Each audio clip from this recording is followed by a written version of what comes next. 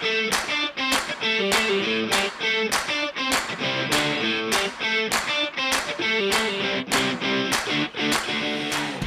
to Acquiring Minds, a podcast about buying businesses. My name is Will Smith. Acquiring an existing business is an awesome opportunity for many entrepreneurs. And on this podcast, I talk to the people who do it. Would you ever consider acquiring a septic pumping company? Because maybe you should. After my conversation with Dan Spracklin, I literally went to BizBuySell and started searching for septic businesses for sale. This conversation with Dan was an education, but I want to call out a few of my favorite takeaways for you to listen for. First, how acquisition was a way into an industry that Dan himself would otherwise recommend people not start a business in. So acquire a business, a septic pumping company? Yes. Start one from scratch? No. Second, how much and how quickly Dan and his wife grew revenue at the company they acquired. So if their experience is any proxy for the opportunity to acquire a mom and pop septic pumping company, it's a very enticing prospect. And then lastly, we start talking toward the end of the episode about the path that Dan is on now. He's still operating the septic pumping company, of course, but he's also investing a lot of his time and resources in a new process to treat sewage. So he's kind of emerged as a pioneer in sewage treatment. So it's a very interesting story, an interesting guy, and conversation. Here he is, Dan Spracklin. Dan Spracklin, thank you for joining me today on Acquiring Minds. Thank you for having me, Will. So you acquired a septic services company with your wife from her parents. It had been a family business, an 80-year-old business. So this is classic small business acquisition. And where it's taken you since then is really interesting. So we're going to spend our time talking about that story of the acquisition first and the industry that you acquired into and where that's led you. By way of introduction, why don't you just give us your kind of quick 2-minute history, professional history on yourself, and what led you and your wife consider this acquisition and then to move forward with it? What's the story with that? Okay. So I started out my career actually in corporate America. I worked in insurance and financial services companies as a business architect. So I took people, process, technology, and made companies more efficient. Okay. So I've had background in Six Sigma, lean manufacturing, continuous improvement methodologies, so on and so forth. Okay. I was not really happy working in corporate America. I got bored with it, and always knew that I wanted to be an entrepreneur. And we had toyed around with the idea for about 5 years, buying the family business. My wife is one of 3 daughters. Mm-hmm. None of them really had any interest in buying the family business, even though it had been around 84 years. So it was founded in 1929 out of the Great Depression. Mm-hmm. It's called Gray Brothers. So it was my wife's grandfather who started it. And then his brother, when he came back from World War II, joined, and they changed the name to Gray Brothers as we know it today. Okay. So we decided in 2013, my father-in-law was really aging out of the business, so to say. He was getting older, looking to retire, looking to sell to someone else. And we just looked at each other and said, well, we've been talking about this for 5 years. It's a recession-proof business. How hard can it be? So we decided in 2013 to go ahead and purchase the business of Gray Brothers. And there it's been history. And just for those who don't know exactly what it means, if they're urban dwellers and they've never dealt with septic systems, delicately spell out for the audience exactly what the business is. And if you want to use your moniker, your X for Y, go for it. Yeah. So at a high level, the septic industry really is Uber for poop. What we do is if you're typically in a city, your toilets are all connected to a sewer system that takes it to a wastewater treatment plant. Right. But typically, if you're in rural areas or there's tough geography, there's a lot of hills and stuff, that putting in a sewer line can be very expensive. And so you're stuck with what's called an on-lot sanitation system. Mm-hmm. So it's basically a septic tank. So a tank is anywhere from 1,000 to 2,000 gallons that holds the solids, that hold your poo. Mm-hmm. And then the liquids go out into a place in your yard and they go through the soil and they get remediated. And ultimately that water ends up back in the water table. Mm-hmm. but those solids accumulate. So every 2 years, you call the Uber for poop. The septic company come in, we open up the tank, we suck it out, and then it goes into a big vacuum truck. And then we take that material and then we offload it at a wastewater treatment plant for further processing. Okay. Okay, great. And so can you give us a sense of the size of what Gray Brothers was when you acquired it? So Gray Brothers was doing around $1 million a year. Okay. When we acquired it in 2013.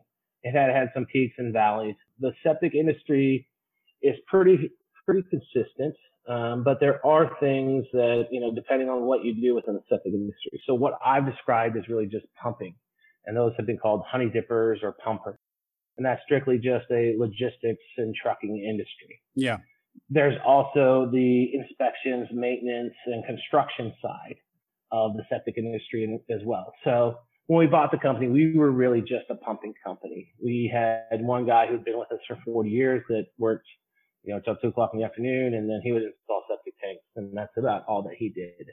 This one guy was your sole driver? Was he essentially the sole? No, he was the operator. So he would operate the backhoe, and he would put in new tanks. So septic tanks are concrete typically. They last for about 30 years. But what happens is as the waste material goes in, it degrades in an oxygen-free environment. It releases what's called hydrogen sulfide, which is that rotten egg smell that you can definitely tell it's septic. Yeah. And then that promotes bacterial growth, and you have what are these nasty bacteria called CO bacilli. And what they do is they eat hydrogen sulfide and they excrete sulfuric acid. And that sulfuric acid eats away at the tank. So a septic tank, when it goes in, should last 30 or 40 years. Okay. After it's done its business and it's been there 30 years, it degrades and now it needs to be replaced. So what we do is we crush those in, abandon them, fill them up with stone, and put in another tank in it, next to it or adjacent to it to be your new tank. So when we bought the business, we only had one operator, and he did probably 10 tanks a year. So we really saw that as an opportunity to expand our services. And so first year we bought it, I really just went around, meeting with customers, working with my father-in-law to understand the ins and outs of the business. And then we decided we want to grow. So we grew our services rather than grow through acquisitions of other competitors. And why was that? Because it was easier to upsell existing customers than... Exactly. We have a customer base of 22,000 customers in the main line in Philadelphia. So if you've ever been to Philadelphia, it's basically Gladwin, which is a very exclusive neighborhood. It's very expensive. I think it's second to Beverly Hills, the most expensive zip code in the United States.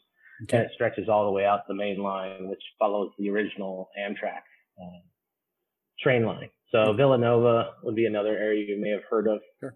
In the Philadelphia suburbs. We do a lot of business there. Okay. So we already had 22,000 customers, a nice customer base with repeat. So we expanded our service offerings to those customers to help grow our business rather than go and acquire more customers and other businesses. Sure. And did that strategy then work? Yeah, that strategy worked. So we had tripled the business a little over 2 years. We now had, at that point, we had 3 crews going in and putting in new septic systems, 2 inspectors. We had 5 pumping trucks and 5 pumpers. So yeah, it helped us grow, triple the business in about 2 years. That's pretty phenomenal. The idea that you can make a $1 million business, or an almost $1 million business, a $3 million business in such a short amount of time. Just kind of, I assume when you say upsell your existing customers, it was mostly just, hey, customers, we now offer X, Y, and Z service, and taking calls after that. Yeah, exactly. That same customer is calling you for everything. So now we become a one-stop shop for that customer. Instead of them calling us up and say, hey, I'm selling the house, I need an inspection. Say, oh, we don't do inspections. Call one of our competitors, right, that does inspections. And then you see the customer sort of walk out the door. Because in the septic industry, we're very sticky. You don't often shop. I'm sorry, the puns in your business are too much. They are. We could do it all day with puns, yeah. But the stickiness of the customer, and that they stick with you. And typically we maintain that customer even though they sell the property. So if they sell their property, the new buyer comes in and it's, who do you use for your septic? And it's, oh, we use Gray Brothers. And so they're our new customer. And so why is it so? I assume if it's sticky, that's because it's not very competitive. Why isn't it more competitive, like other, service businesses like plumbers and electricians and the rest, where, there are a lot of plumbers out there I could choose from? Because plumbers are typically, it's a one-time thing. So, I told it's broken, my thing's broken, I'm going to call a plumber to get it fixed. And once it's fixed, it's done. Yeah. You're talking about, this is more like a garbage collection, but instead of coming every week, we come every year, every 2 years. Yeah. So, you don't often shop that. And we really it is a competitive industry. So we have about 5 or 6 competitors in our marketplace. We're all pretty evenly priced. It's more friendly competition than it is cutthroat. No one's out there slashing tires or anything like that. We don't really poach customers from each other. It really comes with brand recognition and goodwill to the customer. Okay. And the reason is because every home is custom. So where your tank is different in every house. Where your drain field is different in every house. It depends on the actual property that you own. If you have a flat lot, or if you have, a slope or bushes over here or there. So every one is unique. It's like treasure hunting and finding gold. Okay. And just going back to how easily you were able to turn on $2 million of revenue at the risk of having you step in it with your in-laws. Why do you think they hadn't expanded more aggressively, or just tacked on more services if it was that straightforward? So I think it was a lifestyle business for my father-in-law. It afforded him to put 3 girls through college. They went through 2 weeks at the shore every year, lived in a nice house, and really didn't have any aspirations to grow it beyond that, right? He wanted to hang up his hat at 3:30 or 4 o'clock every day and go home and not have to worry about it. Okay. So one of the things that we did that really paid it off was we started doing emergency services as well. So that got us into, not only individual customer work, but commercial work, municipal work as well, which pays much better than commercial does. If I come up to your house and pump your tank, it's going to be around $300. If I go for an emergency on the township and I have 5 trucks, each truck is billing out $500 an hour, and we're there for 24 hours. It's a $30 day or $30,000 day for you. Yeah. So those services, as well as tapping into the real estate market by doing septic inspections.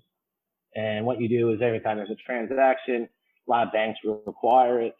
You get a septic inspection.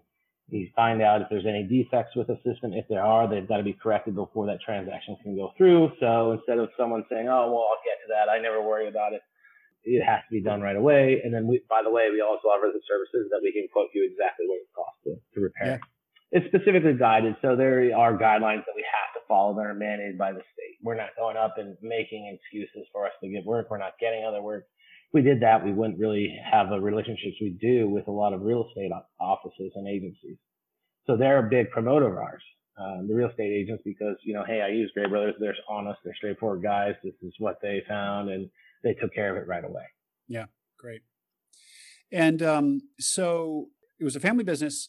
Your wife's father and his father and uncle, I assume she maybe knew something about it, just picked up something by osmosis over the years. I assume you knew nothing about the septic industry. So correct me if I'm wrong. So tell me about how that felt to acquire a business in an industry that you, I assume, knew nothing about. Yeah. So she worked on in high school, just, doing filing, answering phones, doing, billing or invoicing. But she never really got into the nitty gritty of the business and what the actual front end is doing. She was always focused on the back end. Yeah. And I knew nothing about septic. I was a city kid. I grew up, had sewers all my life. The first time I ever saw a septic tank was the day I started with the company as a new owner. So I really stepped into it. But my corporate experience had really helped me there. So as a business architect, I would go into an industry that I knew nothing about, and I'd learn the ins and outs of all of it. So whether that's, annuity payments on retirement accounts, it's workman's comp disability claims. And I'd go in and I'd work with those units to find out every step that you do along the way. So I was very good at absorbing and quickly identifying and understanding how businesses operated. Yeah. Do you feel that for those who don't have the same experience that you did in business analysis, essentially, I mean, as you just described, that it would be how difficult would it be for them to come into the septic industry not knowing anything, like an acquirer, somebody listening to this podcast right now who might not know anything about the industry, and acquire a company as you did and make it go? So I think, there are just some general abilities that you have. As long as you understand marketing, you understand customer service, even if you have maybe a trucking background or a logistics background, those are very, tangible and transferable skills. If you don't know that, nothing's going to fall apart on day one, especially if it's a mature business. Like it's been around for 84 years. It's like a challenge of how can I break this thing, right? Yeah. Yeah. So you can learn on the job. But it does take at least some, fundamental understanding of how businesses operate to do it. And this is unique that it's sort of all these businesses wrapped into one. So you have the trucking and logistics side or the pumping side. And then you have the more of the real estate transaction type, insurance claim stuff on the repair side. And then you have the construction side. So when we go and put in new septic systems, either for new construction or an existing home, you got to get permits. You got to go through all that process. So, we were lucky in that we started small and I knew nothing about the permit process for on-lot septic systems, but I learned very quickly. And the nice thing is it's just repeat, right? So essentially you're performing the same service for every customer. But really this is a reactive business. So can you think on your feet? Can you come to solutions? Can you quickly organize folks? That's really where I think you'll differentiate yourself. No one calls me on the day where they say, hey, I just went to the bathroom. I want to tell you it was great. I flushed and everything was fine. They call you on their worst day. They call you, oh my God, my basement's filling up with poop. And can you get out here? What can I do? And they're panicking. Yeah. And so, it's always an emergency that we've got to kind of react to. We're very much a reactive business.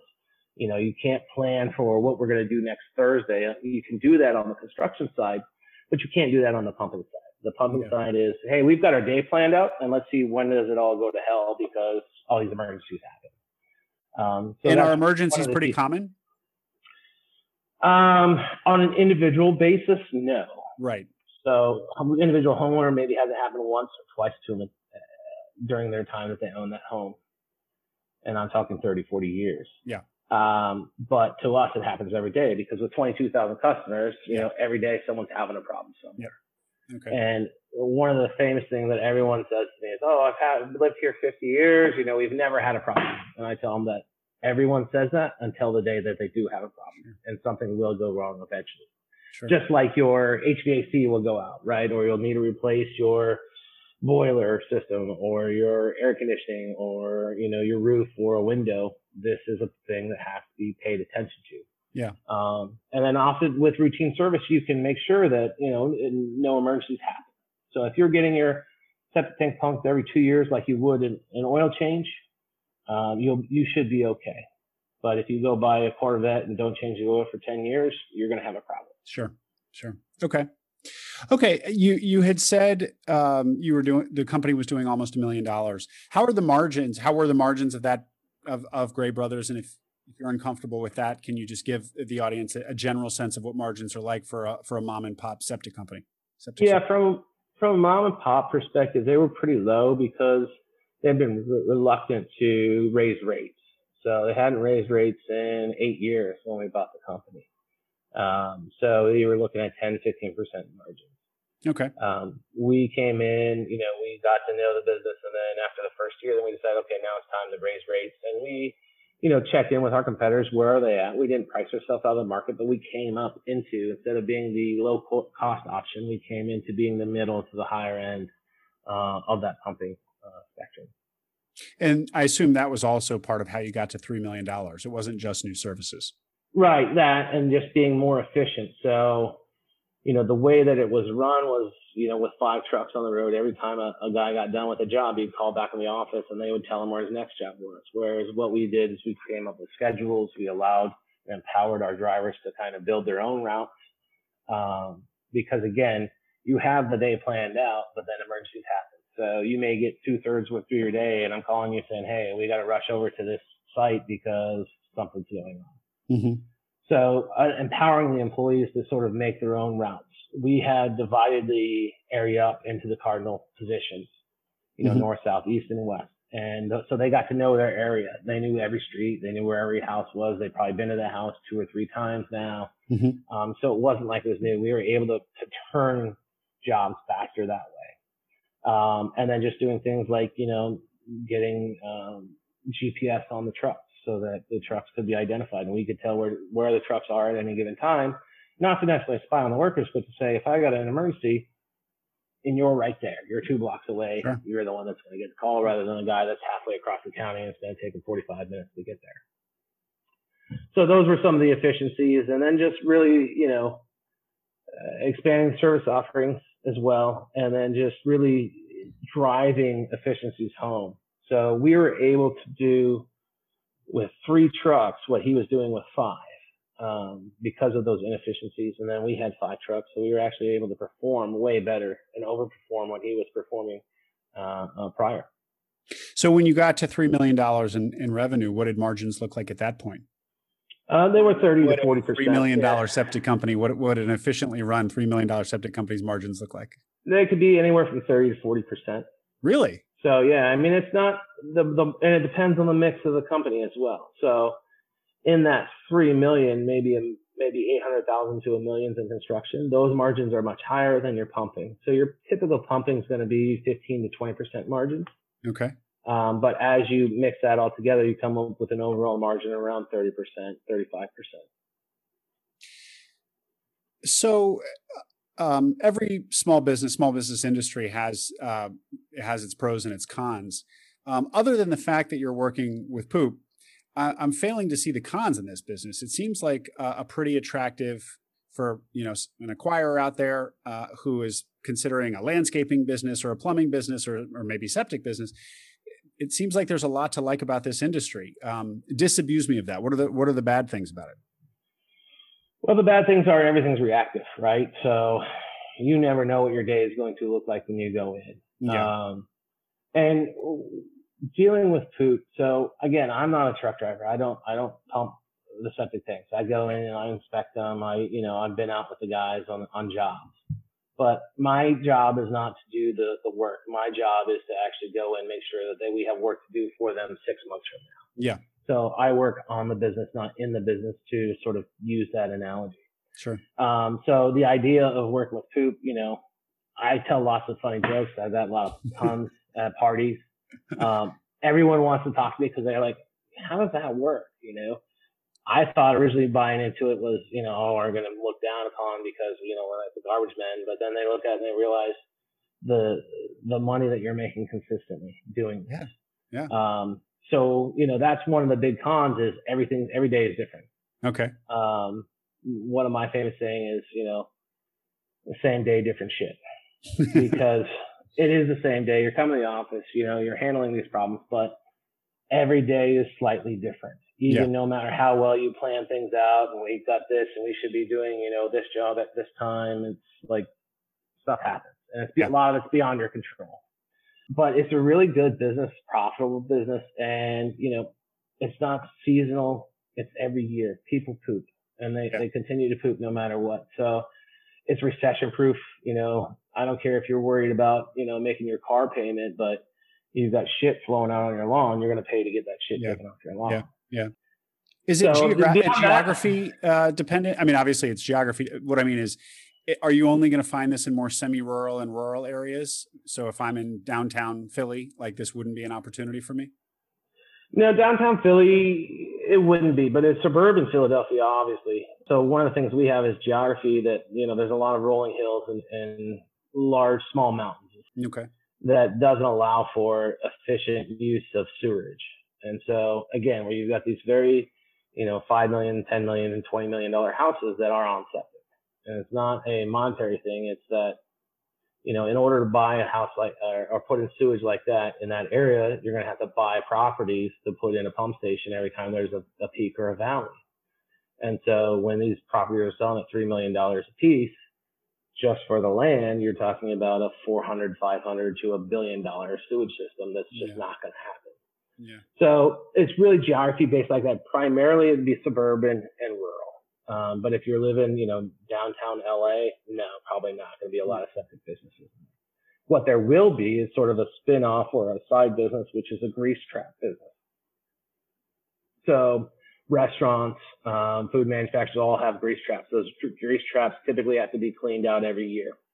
So you're going in with much smaller trucks. You probably have a 2,000 gallon truck rather than a 4,000, 5,000 gallon truck that we But those businesses happen in Center City, Philadelphia, in LA, in San Francisco, any Chicago, any major city you can think of.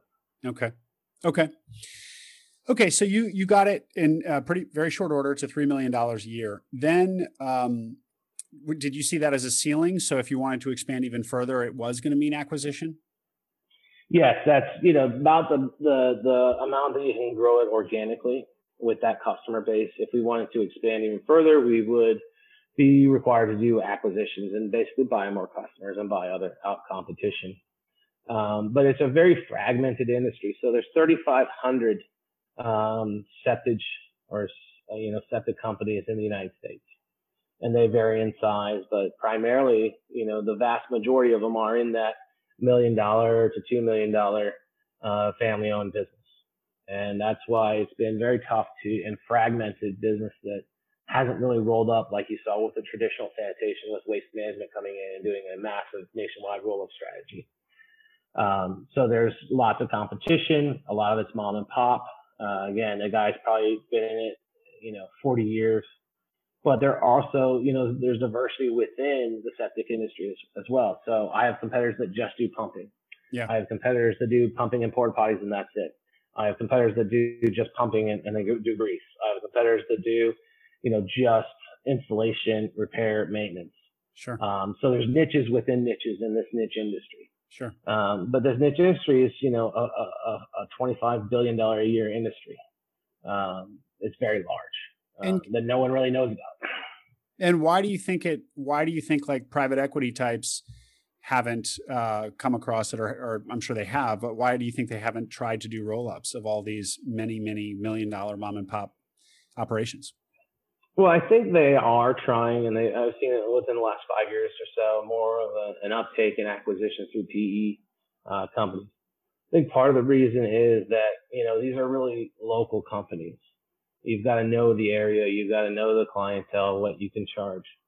And typically these companies operate within a 25, 30 mile radius, because any further than that, it gets expensive and it doesn't pencil out to actually drive 100 miles and go pump a job for $300. And, it's a very asset heavy business. So that's the barrier to entry is every pump truck that I have, a brand new pump truck's $200,000.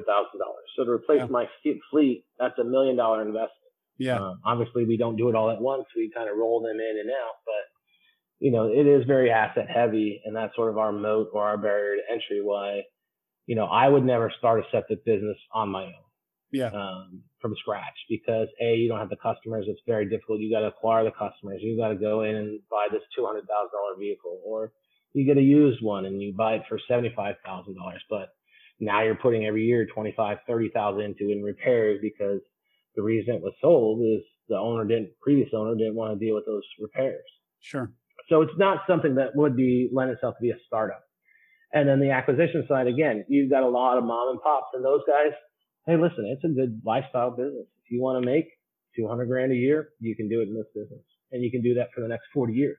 Yeah. So why would you sell at 55? Why not keep it for another years until you're 65 and sell it?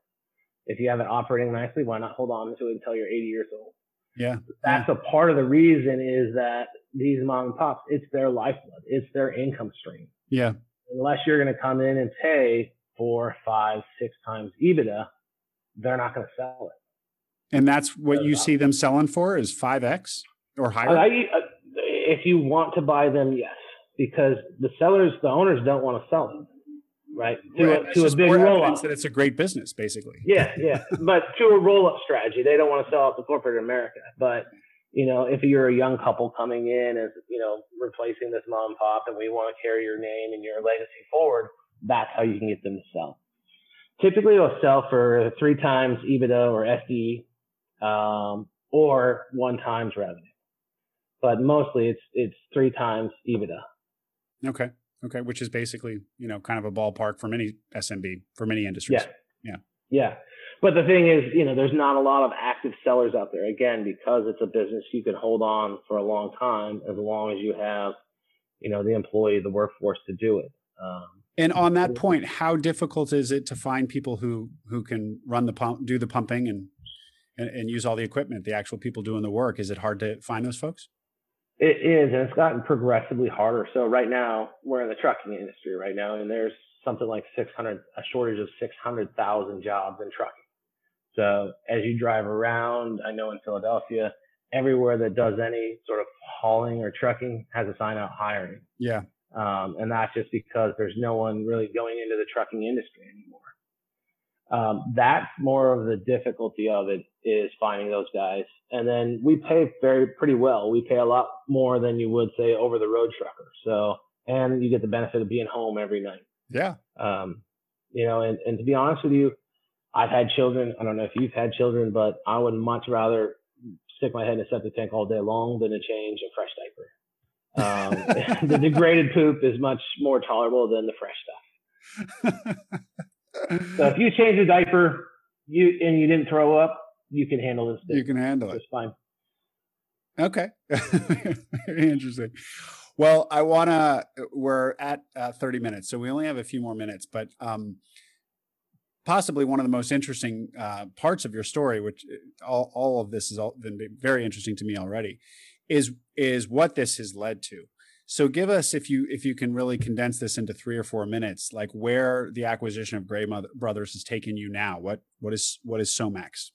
Yeah. So getting into this industry, I realize that there's, no pun intended, a lot of waste in this industry, that there is value or recoverable compounds in organic waste.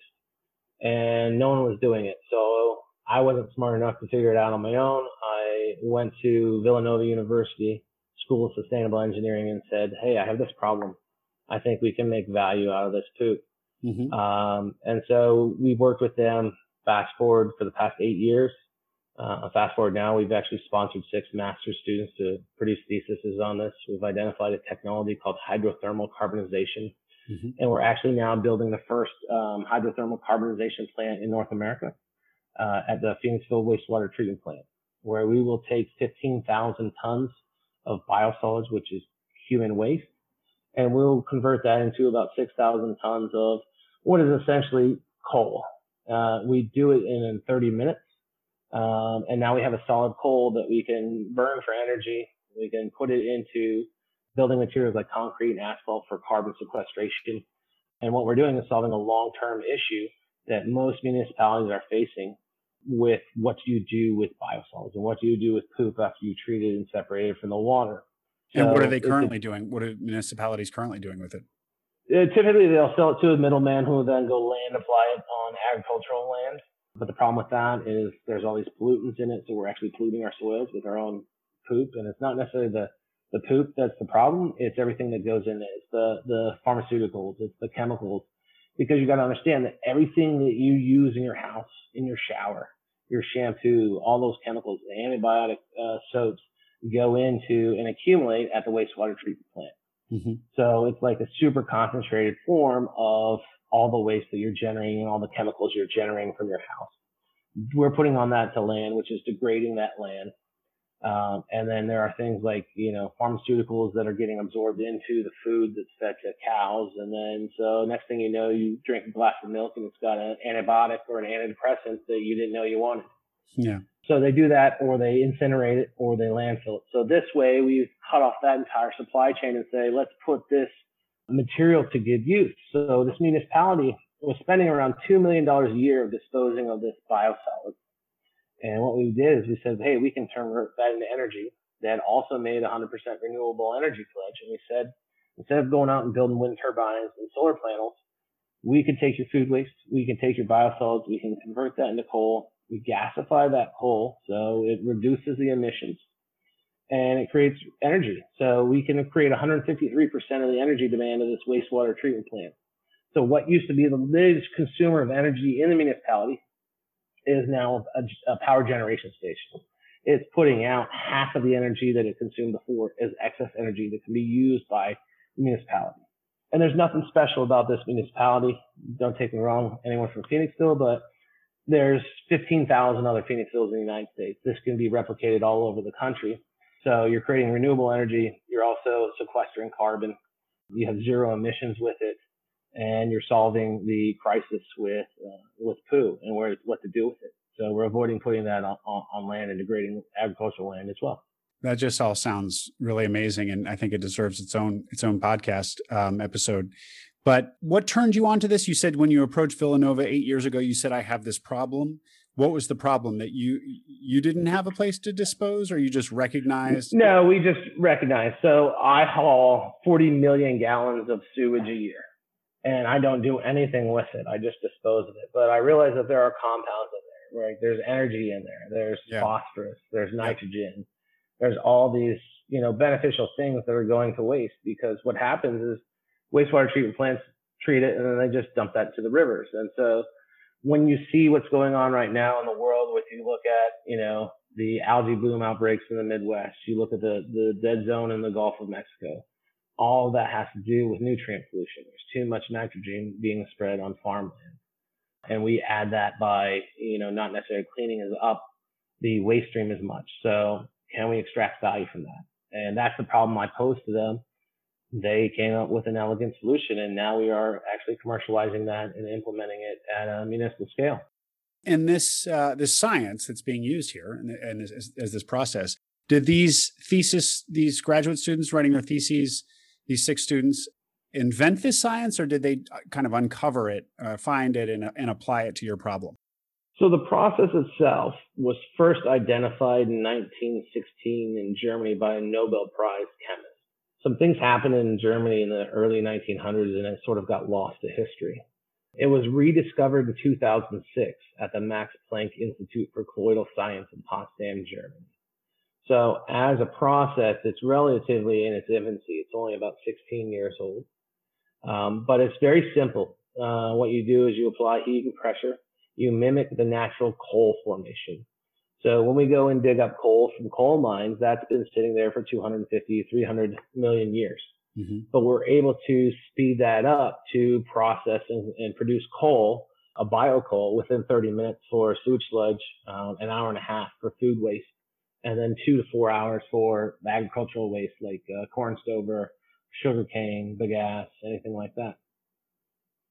And you can make a lot of really cool things. I mean, I could go on this for hours. Yeah. I know we're pressed for time, but it's to me, it's been fascinating, and it's something that, I graduated with a degree in English. I had no science background. I think I got a D in chemistry, but I knew I had to understand the science. So I dove in. I didn't take classes, but I learned from these students. I learned from, absorbing papers. I read probably 20 academic papers a week. You got the periodic table there framed over your right shoulder. Yeah, exactly. So, without being a chemist, I'm actually, have taught myself to be an expert in this process and this technology and the chemistry behind it. And then building these plants, you've got to have mechanical engineering, electrical engineering, all that. So I've really dedicated myself, over the last 8 years to become a world-class expert in this process. So instead of taking those, profits from Gray Brothers and going out buying a beach house or, acquiring other things, is I use that to leverage, what I want to do in my life. And to me, the game is not to amass the fortune, as big a fortune as you can. It's to live an interesting life. Yeah. And so it's allowed me to do things like I had a vertical farm going for about 3 years, just as a hobby, and decided that, everyone else was playing in that space. So I'm not going to do that anymore. I'm going to switch to this thing. So I'm able to fund, odd things that I find intriguing and go after them. So I've built, a world-class laboratory here in our facility. You would never know that the septic company would have a world-class lab that we do. And it's just, I'm a unique guy and found a unique solution. Well, certainly on your Twitter thread, that's noticeable. I mean, as I went through your tweets, I said to myself, this doesn't sound like the tweets of a guy running a septic company. A lot of big biology and chemistry words in there. So that pivot you've made, you've clearly made it. So, well. But one of those that I would never have made if I didn't go into and buy a septic company to begin with. So you never know where you're going to end up. Totally. Very interesting story, Dan. I want to leave it there, but maybe we'll do another round one day.